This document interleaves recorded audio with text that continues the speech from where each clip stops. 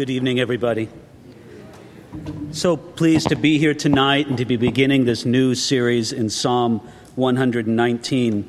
We're going to be doing this a little bit different, too, with the structure of how we do things. Psalm 119 is broken up into groups.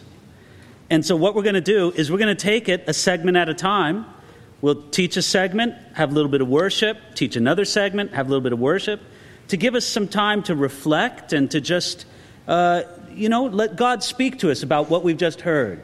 And so the structure of these Wednesday nights is going to be a little bit different, but I think you'll find it very, very rewarding. I've been wanting to do this for a long time with the study through the Psalms. So that's why you see the worship team right up here on stage. It's not like, wow, they just were dying to be closer to the pulpit or something like that. And that's what we're going to do here this evening. So let me begin with prayer. Father, we're very grateful for this wonderful place where we can come with so many other people, Lord, who are interested in what you have to say to us through your word. And so now we pray that you would speak to us through the words you've given to us, but Lord, also through the presence of your Holy Spirit. We want to hear what you have to say to us this evening. In Jesus' name, amen.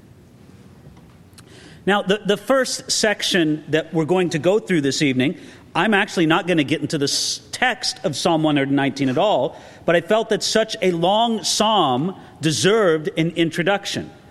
I mean, most of you, if you're anything like me, you look at Psalm 119 and you're afraid of it. It's 176 verses. It's far and away the biggest chapter in the Bible. It's far and away the biggest psalm among the psalms. So I think it's appropriate for us to give this long psalm an adequate introduction. For this series, we're going to call it the Golden Alphabet, after Charles Spurgeon and many others who called it this name. And they call it the Golden Alphabet because this psalm is structured after the Hebrew alphabet, and it's arranged in an acrostic pattern.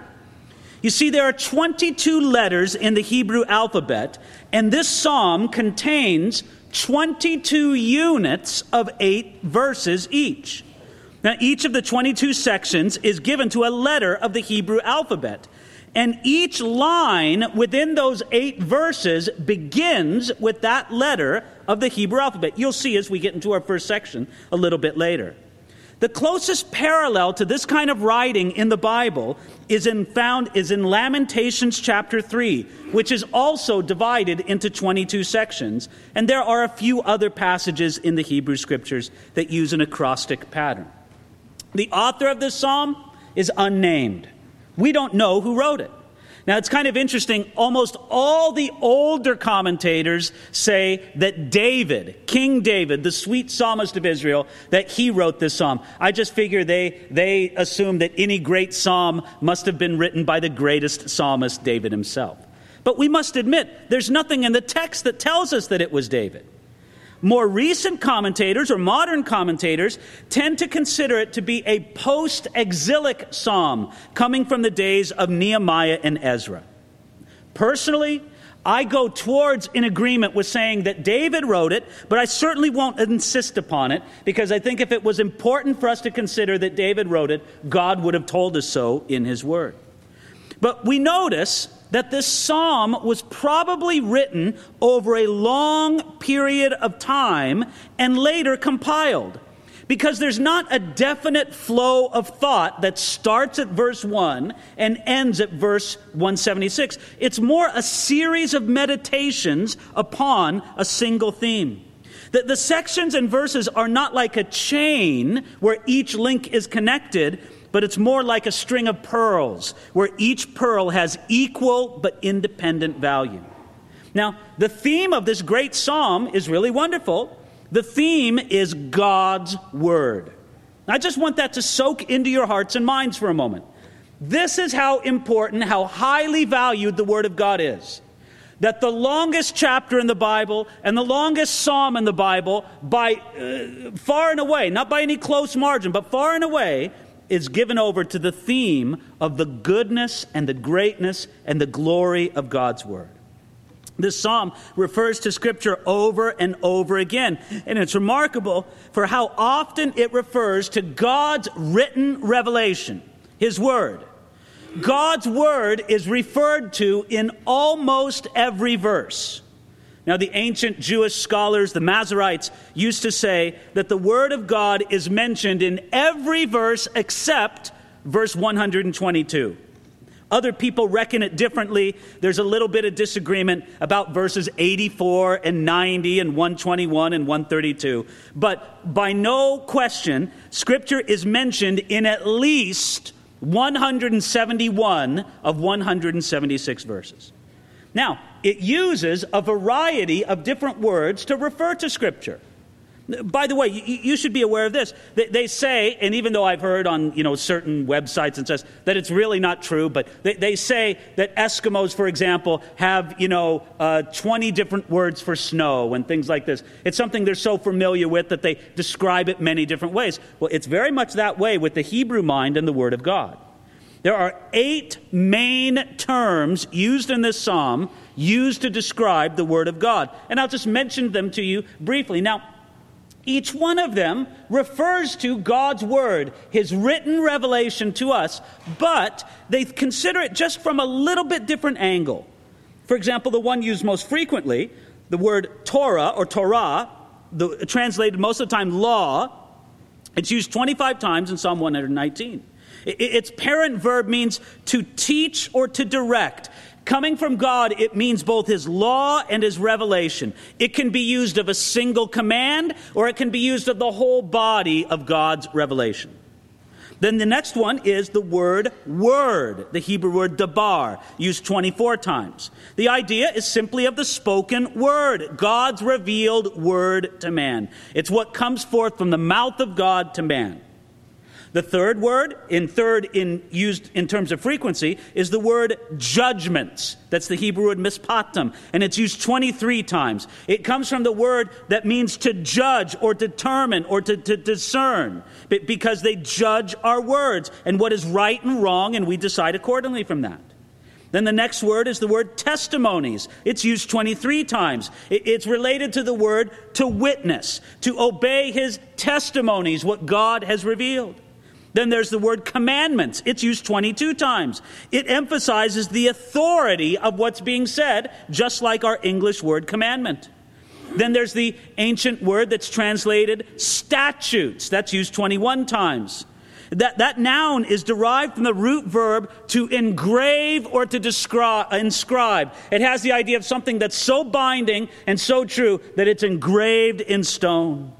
Then used 21 times is the word that's translated precepts. This is a word that's drawn from the world of an officer or an overseer. It's the man who has the authority to look deeply into a situation and to take action. So it has the idea of the particular instructions of God. And then finally, there's another word that's usually translated word, but it's a different Hebrew word, not Torah, but imra, and it's used 19 times. It's similar in meaning to the other one, that's the Hebrew word dabar, yet it's a different term. It can refer to anything that God has spoken. Now, when you think about it, this psalm is going to put these 8 words into a kaleidoscope of deep, intimate communion with God, and it's going to turn it over and over. And over the next several weeks, we're going to enjoy the picture as we spin this kaleidoscope together. The theme of the glory of God is explored over and over again in this psalm, but it's always in connection with God itself. This is not a theological treatise on the nature of God's revelation to us. This is a man's intimate communion with God, discussing God's word with Him and hearing back from God about His word. Most of the psalm is in the form of a prayer, asking for God to speak to the psalmist. Now, in this wonderful psalm, from its great length, it helps us to see how majestic the Scriptures are.